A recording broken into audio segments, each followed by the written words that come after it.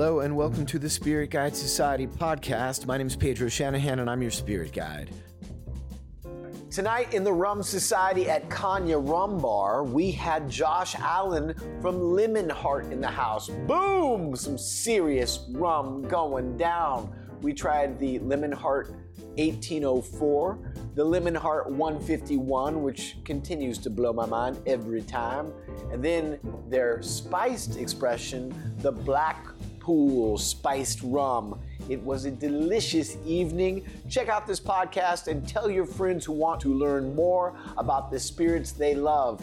The Spirit Guide Society podcast wants to be enjoyed responsibly. That means listen to us while you drive, but please don't do the tastings on your dashboard. Thank you.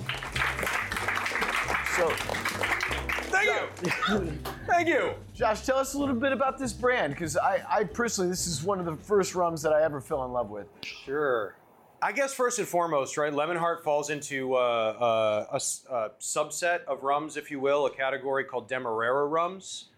Probably we should start off by ironing that out, talking about that a little bit.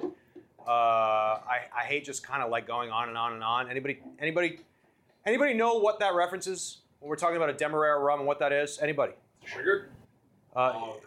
It is a sugar. It's a sugar that comes from a specific place, which is the same place the rum comes from. What do you think? Demerara River? Demerara River Valley, right, which is in? Jordan. No, but that was good. I like that. Like some Middle Eastern rum, that'd be hot. I like that.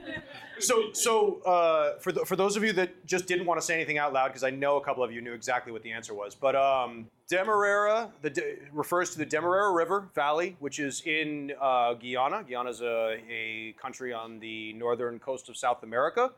There is a British Guiana, French Guiana, so British Guiana is English speaking. That's where this comes from.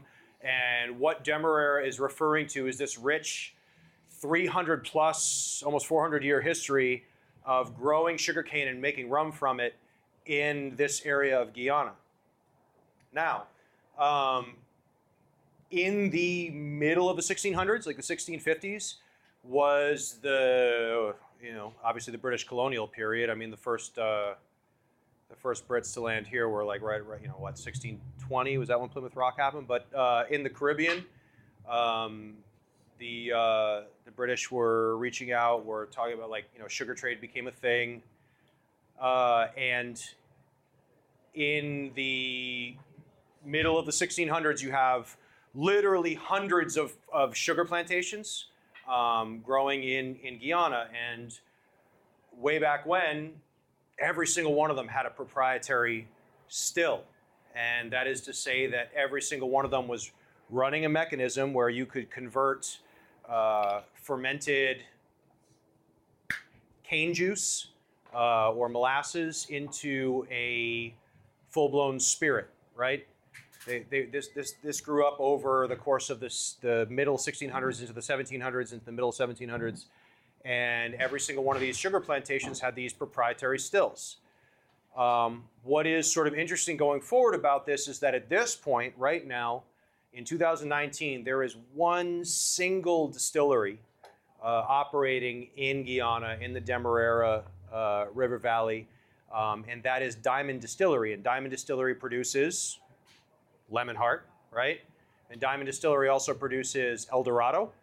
A lot of people know El Dorado, right? That's kind of like the higher age statement, more expensive Demerara rum on the market. And there are a couple others. There's a lot of stock produced in that area that's blended into rums all over the world. Pusser's, Skipper, springs to mind. Demerara it falls just short of being a DO, right? And a DO, a designated origin, a denomination of origin, is a protected area. And we talk about things like cognac comes from a specific area and is made in a specific way in France. Champagne, same thing, is a sparkling white wine made in a specific area in a specific way. And they're protected. Now, there isn't like a full-blown DO, but when we talk about Demerara rums, it's coming from sugarcane grown in the Demerara River Valley in Guyana, and the rum's made from that. Made from cane juice or made from molasses? Well, it can be made from either, but most specifically, we're talking about a molasses-based rum. Mm-hmm. So molasses is a byproduct of sugar production, effectively, and is used, in whatever we make, cookies and all sorts of cooking and baking products and whatever. It's molasses. But molasses, there are essentially two major ways of making rum. One is to press sugarcane and ferment and pot distill fresh pressed cane juice that is commonly called agricole, which is like a French Caribbean rum typically.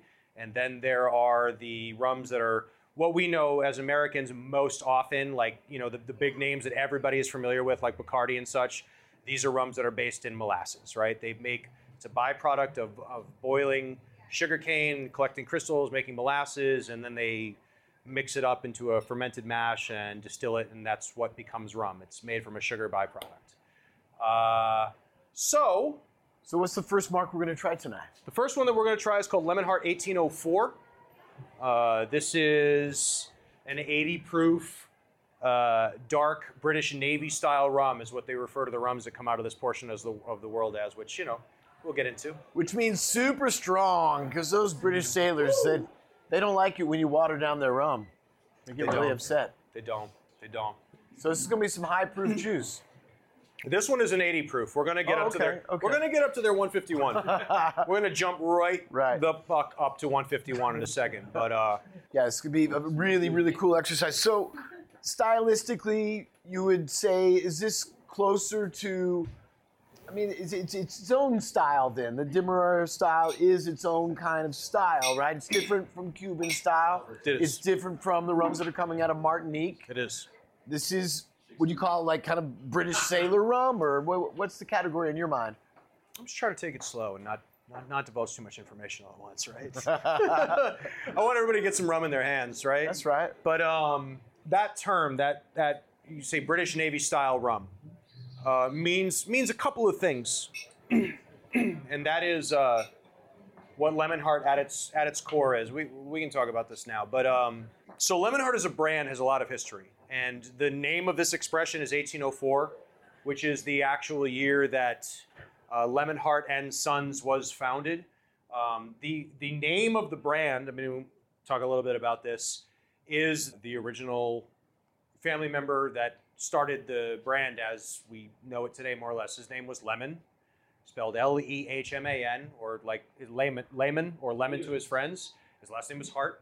He sort of inherited a rum trader business from his grandfather. So this goes back to like the 1720s. Mm-hmm. He took over in the 1750s, 60s. He first got involved in the business and inherited this tradition of buying rum stock from all over the world and warehousing it and trading it out. By earlier even than that, I actually already mentioned like the middle of the 1600s, but by the middle of the 1600s, the British Navy, which was like the big badass military force in the world at that time, was already providing rum to their sailors. This was already like a thing that was going on, right? You just were allotted a certain amount of rum every day for, tending to your duties, and it was up to like a pint back in like the 1650s. A fucking pint of rum to get your shit done. It's only one way to run a ship, bro. There's only one way. That's with a nice big pint of rum in your hand. Pint glass. Cools you right off. It's really soothing. It's very refreshing. They called it pressing you into service, right? It prevents mutiny. They just keep you drunk. Interestingly, the term proof in spirits is largely related to this phenomenon of rum rations in the British Navy. So Navy rum historically is at 114 proof, 57% alcohol by volume, right? And the deal there was it was high enough in alcohol content that if you were drinking your rum ration and spilling it on your gunpowder to load the cannons with and all that, it was still flammable enough so that like it wouldn't matter if you got it wet, it'd still light and blow up. Like that was a safety issue. It's a safety issue. Sure, like if you had a barrel of rum that broke open, you don't want it to. Yeah, we think of safety issues now, but yeah. Come on. If wet gunpowder doesn't work unless you keep that rum nice and high proof. You don't want to screw up your armaments. Yeah, it's super important not to screw up your armaments when you're drinking your pint of rum. That's delicious. Yeah. So I mean, largely the idea of proof was the fact that like when the officers on the ship were handing out the rum rations, that the sailors would hold a match to it and see if it ignited, and if it did, that was proof that it was as strong as it was supposed to be. Otherwise, there was a mutiny and the officers were forced off the plank. I mean, at least feasibly, right? I don't know the practicality of that because I wasn't a British sailor in the 1750s, but whatever. That's neither here nor there. So that's where that idea of like proof and Navy rum comes from. But more important historically to the brand Lemon Hart, it is the first official rum chosen by the Admiralty of the British Royal Navy. So from the 1650s on, they were always providing rum at a certain strength from wherever they could get it to their sailors. But by the end of the 18th century, like the late 1700s, when Lemon Hart had taken over running, the family business, he basically made a huge sale and got the British Navy to go like, okay, cool, we'll just feed them your rum from now on. So this is what the brand was based on. It's the first official rum that had a contract with the British Navy to keep the sailors drunk and in service, right? Hey, hey, Lemon Hart. But that wouldn't have been this because this is only 80. Yeah, this proof. is only 80 proof. So this is the proof that Americans are used to drinking, that like you would typically drink your rum and Coke with. But just as a stylistic flavor profile sort of thing, it's important to understand that Demerara is, like so many other things in the spirits or the wine world, terroir driven. The Demerara River is sitting in a basin so that this distillery is actually operating below sea level. They open air ferment the mash. It's just part of the fermentation happens where they're leaving the vat out, and they're not using a store-bought yeast. They're using what happens naturally to an open container left in that environment for a couple of weeks. Are they also using like some kind of dunder in that process? Like if you're not going to add any yeast, then you probably need to use some of your previous batch of fermentation in order. Fermentation? Yeah, I would think. If you, to survive off of just naturally occurring yeast alone, it'll happen, but it might take longer. So you probably want to put some of your previous fermentation in your new batch in order to encourage that fermentation to again take up and go faster. Yeah. Does that make sense? I mean, you can wait around for enough natural yeast to do its thing, but it could take weeks. That's what they do, like say in Oaxaca. They don't add any yeast to some of those Oaxacan mezcals, but they have to wait like 3 weeks for the fermentation to happen. Yeah, I would think that in a more industrialized process, they want to speed all of that up. He's definitely referencing that process where they're using. I mean, it's kind of like the sourdough approach. There's also it doesn't always just have to come from dunder pits. There's this gunk that comes out of the fermentation tanks, and it looks just like tar, but it's basically yeast cells that have digested and then died, but that they can take that gunk and use it in the next batch of fermentation, and it kind of gives that prime yeast strain a little bit of a head start in the whole fermentation process. There's oftentimes, and this is kind of getting into that real like rum geeky world with it, but that's what we're here for. That's what we're here for, right? So when he says dunder, for a lot of times when people talk about the Jamaican rum tradition, how that's made, there's two different things. There's dunder, which a lot of people confuse with what the Jamaicans colloquially, I've been drinking. You did it. You said that whole word. It's good. Referred to as muck, right? So dunder is the spent mash like left in the still, right? And dunder is often thrown into pits outside of the distillery and combined with spent sugarcane, rotting banana. They talk about like throwing goats' heads into them and all of this. The sweet drippings. Yeah, it's all the sweet drippings, all that Thanksgiving gravy that rum contributes to. But then they throw it into the fermenting mash to kick up high esters. And what's really cool about, I don't know if it's really cool, but I'm going to reference it that way. I'll leave you guys to decide if you give a shit or not. But as far as Diamond Distillery, which is the distillery this is coming out of in Guyana, there's kind of a parallel there are two plants. There's like an old plant and a new plant. The new plant has state-of-the-art production facilities. But then they have the old plant, which is still very much a part of their production. The new plant has a lot of column still and what they call like hybrid stills now. And there's so much of that. But the old plant, which is still very much a part of the production here, is what's really interesting about the whole Demerara like tradition of rum making. As I mentioned earlier, like all of these sugar plantations had their own proprietary stills that were different from one another, and they were making rum out of their own like locally grown sugarcane. So Diamond Distillery, and this starts, I want to say in like right after kind of World War II ended, where more and more distilleries in that area, more and more sugar production are slowed down and cut down and closed, and more of all those, I'm talking about all of these like literally hundreds of different stills and different proprietary plantation rums. Know that I'm not talking about Plantation, the brand, right now when I say that, but sugar plantation made single estate sort of rums that are made all over Guyana. They're closing down, and Diamond Distillery, where this is made, started selecting like specific equipment that was really special throughout the region and moving that equipment into their facility. And they house it there to this day, and it's not a museum. They're still using it. That's crazy. It's kind of what's really, really special about Demerara rums, about Lemon Hart, about some of the stock that goes into El Dorado and Pussers. Let's get another. Should we get some more going around? We didn't even. Yes. Did we taste We didn't even taste this yet, Josh. The 80? What should we talk about?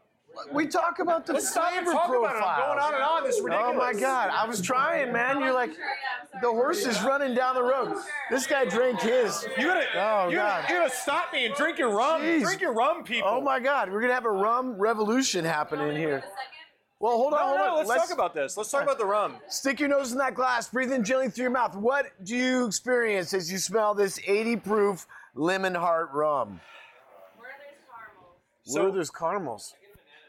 Bananas? Yeah, I get bananas Foster, like burnt sugar with those bananas. In general, when you talk about a Demerara rum, that's the sort of flavor profile that you default to, is that these tend to be smokier, maybe a bit earthier and woodier than a lot of other rums that are produced in different areas in different ways. And there's a very specific reason for that, which gets back to kind of like what I was just getting into, is that Diamond Distillery has all of these proprietary stills that they still make. Like Lemon Hart is not one rum off one still.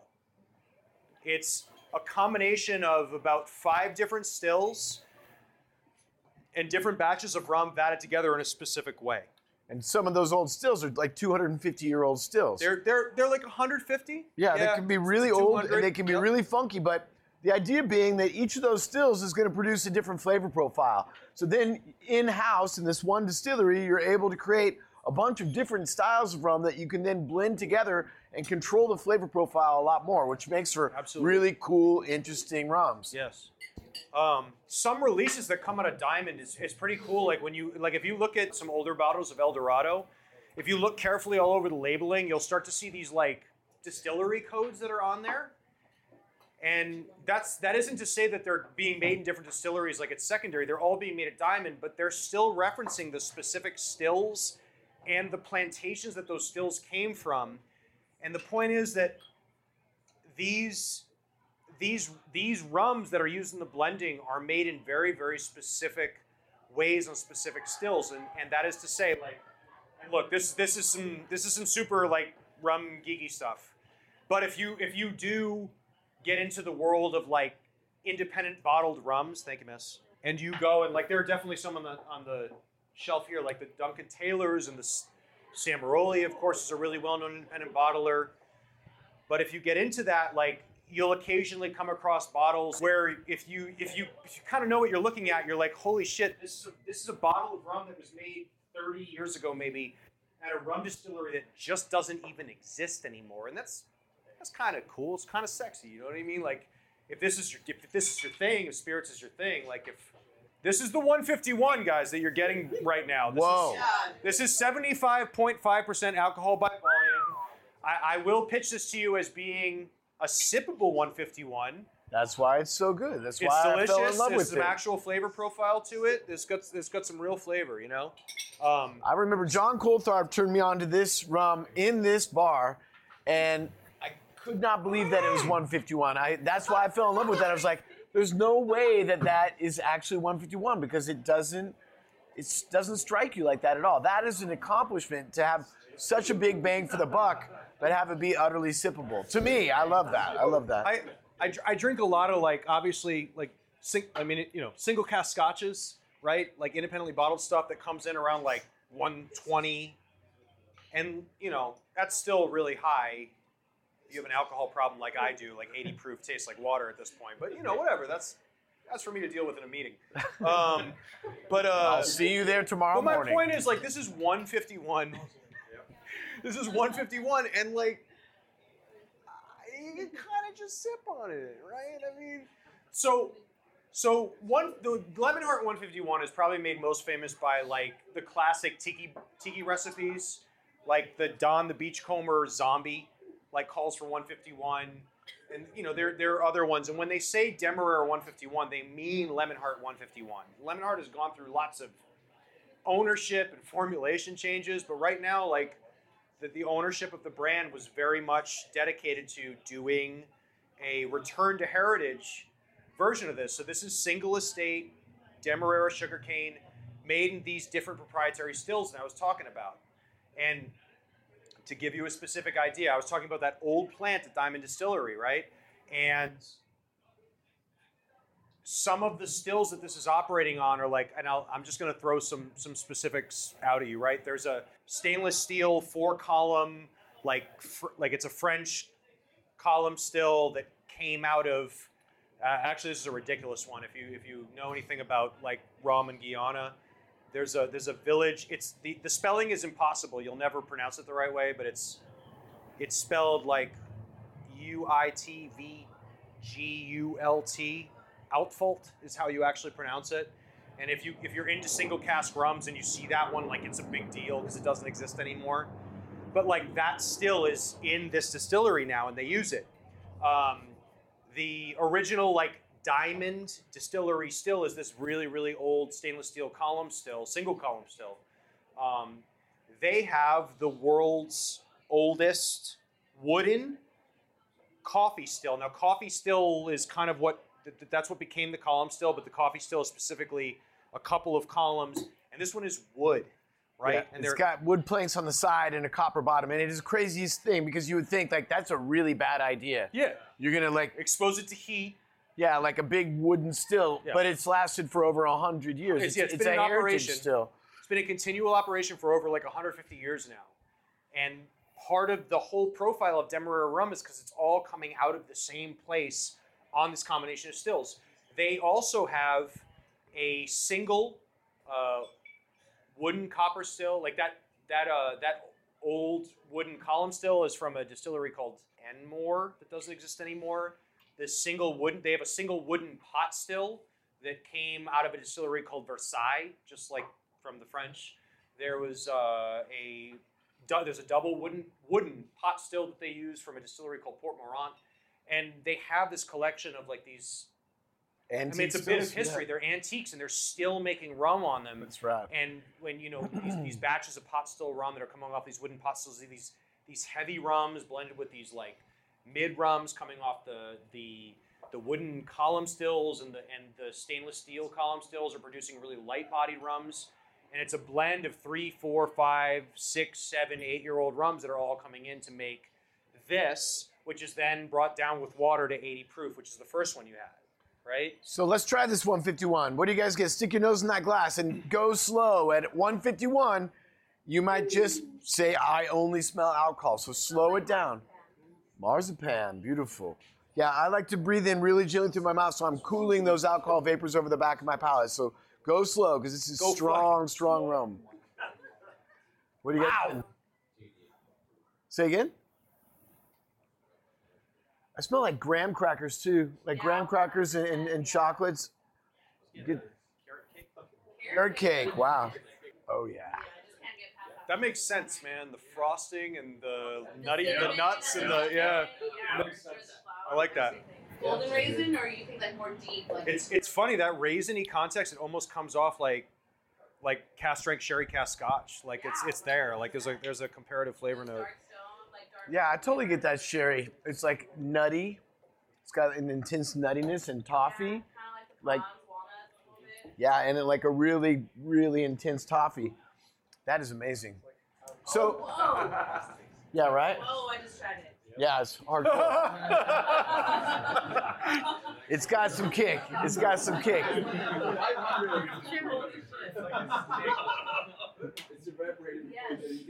So let's talk about like It one. reminds me of like, you know, when you take a sip of coffee and it's just a little too hot. Oh yeah. Temperature-wise, it kind of does the same thing to my tongue, but it's not actually like physical heat, but it does that same kind of like, ooh, all right, oh shit, I took that a little too fast. Those are your polymodal nociceptors at work right there. Polymodal nociceptors. So you have polymodal nociceptors, polymodal nociceptors, polymodal nociceptors, polymodal nociceptors, polymodal nociceptors. Dropping the mic. All right, I'm out, guys. No, polymodal nociceptors. So you've got all your taste buds. You've got several different kinds of taste buds. They all taste different things, and some people have a lot of taste buds on their tongue. Other people might have not as many. But we all have these polymodal nociceptors that are actually taste buds that secrete saliva. And why do they secrete saliva? It's because when you take something really hot in your mouth, or mint, or chilies, those kind of things, they want to kind of get that out. They want to water it down so you can deal with it. And so that's what the sensation you're having is like. You get this 151 spirit in your mouth and your body. You know, we haven't been drinking this kind of spirit forever, so like your kind of animal instinct is like, get this out of my mouth. I don't get that anymore, but with rums I do still. Yeah, it's got serious kick to it. But that's how you put out the burn, is your polymodal nociceptors go to work. That is amazing. I want to talk about what an incredible bargain this rum is. How much is it for a bottle of that 80? Probably like $22 to $25, depending on where you buy it. Yeah. And how much is the 151? Like 35. Yeah. So rum, in my opinion, is Because like it's rum, right? Yeah. And Americans don't give a shit. Let's be honest. It's yeah. too bad, but Well, true. it's crazy in Europe. They're experiencing double-digit growth. Yes, they are. In rum. You go to Scotland right now, and we could be in whiskey heaven. And you go to the actual pubs, and people are drinking rum drinks. It's true. It's really, really popular there now. We really just true. haven't really caught on to it as much. No, but but I mezcal think happened here, and it just stopped that whole like it's. there's plenty of room for all of it. There is. There's plenty. Everybody can have their favorites. It's all good. So, what do you guys think of this 151? Pretty brilliant rum, yeah? Definitely. Musky on the finish. Oh yeah, it's got a texture to it. It's it really grips your palate. It's just weighty, man. Yeah. It's viscous and it's awesome. Yeah, it's viscous and it's kind of granular at the same time. It's got Yeah, it both is. things going on. It's got a lot. So Stephanie's coming around with the third mark for tonight. Josh, what is this third mark that we're about to try? Hey, how about spiced rum? Ooh. All right. Well, there's a great history to spiced rum. There is. From what I know about spiced rum is traditionally it's a party rum. Like people use spiced rum around the holidays for special festivals, those kind of things. That's when you bust out the spiced rum. Am I correct? Yeah, I mean it's definitely. I mean, my understanding is that it kind of stems from a tradition of taking something that was really high in proof and difficult to just put back, and adding a whole bunch of flavors on top of it. What's nice about the product that you're getting is that it's actually naturally spiced. They're literally adding a bunch of steeped botanicals in the way that a gin might do. This is this is like 86 proof, not 80. It's Blackpool Spiced Rum by Hart. It's a reference to where the company started out. Well, I want to back up. Like, what is the cooperage on this rum? Like, what kind of barrels are they using to mature this rum in? What is the average age of that 151 and the 80? And where are they getting their barrels? So the barrels are all exclusively ex-bourbon. I don't know that they are sourcing the barrels from any specific place. Couldn't say. It would just be a random guess. Let's say Jim Beam. It's all Jim Beam. Who cares? No, I don't. But it's all ex-bourbon. And as far as the relative age of the 151 and the 80, as far as I know, the blending components go up to 7 years, but it could be young as 3. And it's stock coming off a bunch of different stills. As far as the Blackpool, there's no reason to think that the blending stock is different, but I don't know for certain as far as this one goes. I do know that there are no artificial sweeteners or, a lot of spiced rum. But no synthetic flavors in here? There's no synthetic flavor. It's all naturally spiced. I mean, what does everybody get off this? Like, to me, it's just kind of like, it's kind of almost already like rum and cola, like without being rum and cola. Vanilla bean, toffee, things like, right? Yeah, it reminds me of things like root beer and cream soda, right? Did you see some of the botanicals that they're putting in there when you went there? No, they're secretive about it. Oh, weird. What do you guys think of this Blackpool lemon heart spiced rum? Right? Make a great punch. Like, I could see a milk punch with this that would just blow minds. Oh, making an eggnog with this? Yes. It almost feels and tastes lactic, doesn't it? Yeah, it wants some milk. It definitely is like, I want some milk. Ooh, this is gonna sound really weird, but it kind of reminds me a little like tamarind and mozzarella. Ooh, nice. Tamarind and mozzarella. That's excellent. What are you guys getting on this spice rum? Any guesses as to what kind of botanicals you think might be in here? Are they using zero lime? Any kind of lime? They would not give me anything resembling a botanical mash. It's almost like kind of like a green gray too. Like, Yeah, it's something really tannic. Sweet, like beautiful, like it smells blue. If that makes sense. Or lavender. Yeah, I like lavender or maybe orange. Mm-hmm. It's not necessarily a shade, but it makes me think of blue. Mm-hmm. Excellent. I bet that's in there. Maybe some orange as well. There's definitely orange peel in it. Actually, now that you say that, I know that that's a component. That's what I'm getting. Vanilla bean, orange peel. That's delicious. That's one hell of a spice rum. How much is that going to run me a bottle at my local liquor store? Like 30 to 32, probably. I don't know. Depends on they're all inexpensive rums. It's amazing. Yeah. It's really amazing to me. It's really amazing rum from an incredible distillery where they're doing, these heritage process. It's incredible that it's still so cheap and so easy to get your hands on. Yeah, it totally is. I wish more people would carry it. Well, so get some lemon heart for your home bar. And ask them for lemon heart, and when they go like, "What's lemon heart?" Go like. No, I feel bad about it. The thing is that when you go into your mom and pop liquor stores, if they don't have something on the shelf, always ask because they're almost always willing to order it for you. Yeah. They've got nothing to lose. If they don't sell you a bottle, they'll sell it to somebody else. So they usually will order it if you ask for it, and it doesn't take long to get, a couple days. But I mean, in the overall LA area, like you can pretty much buy this anywhere at this point.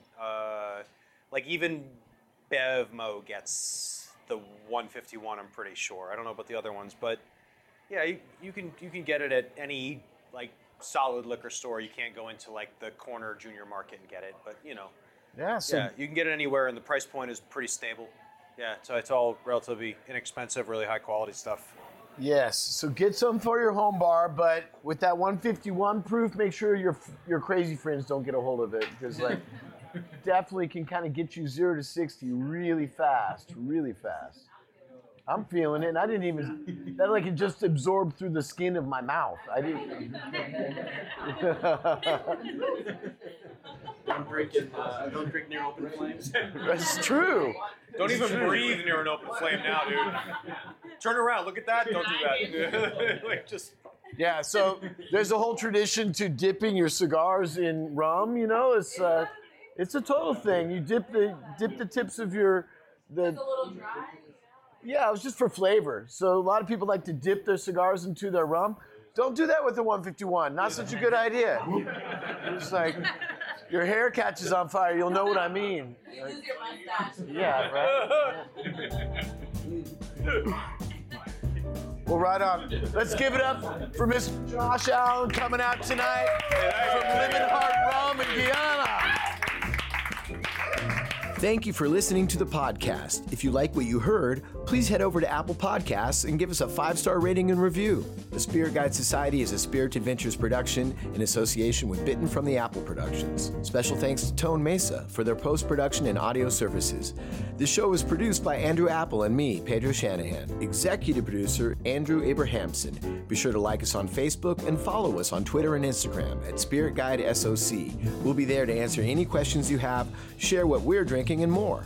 And if you're still thirsty, you can always find more episodes of the show wherever you get your podcasts. Be sure to always drink responsibly. That means don't drink to forget, drink to remember.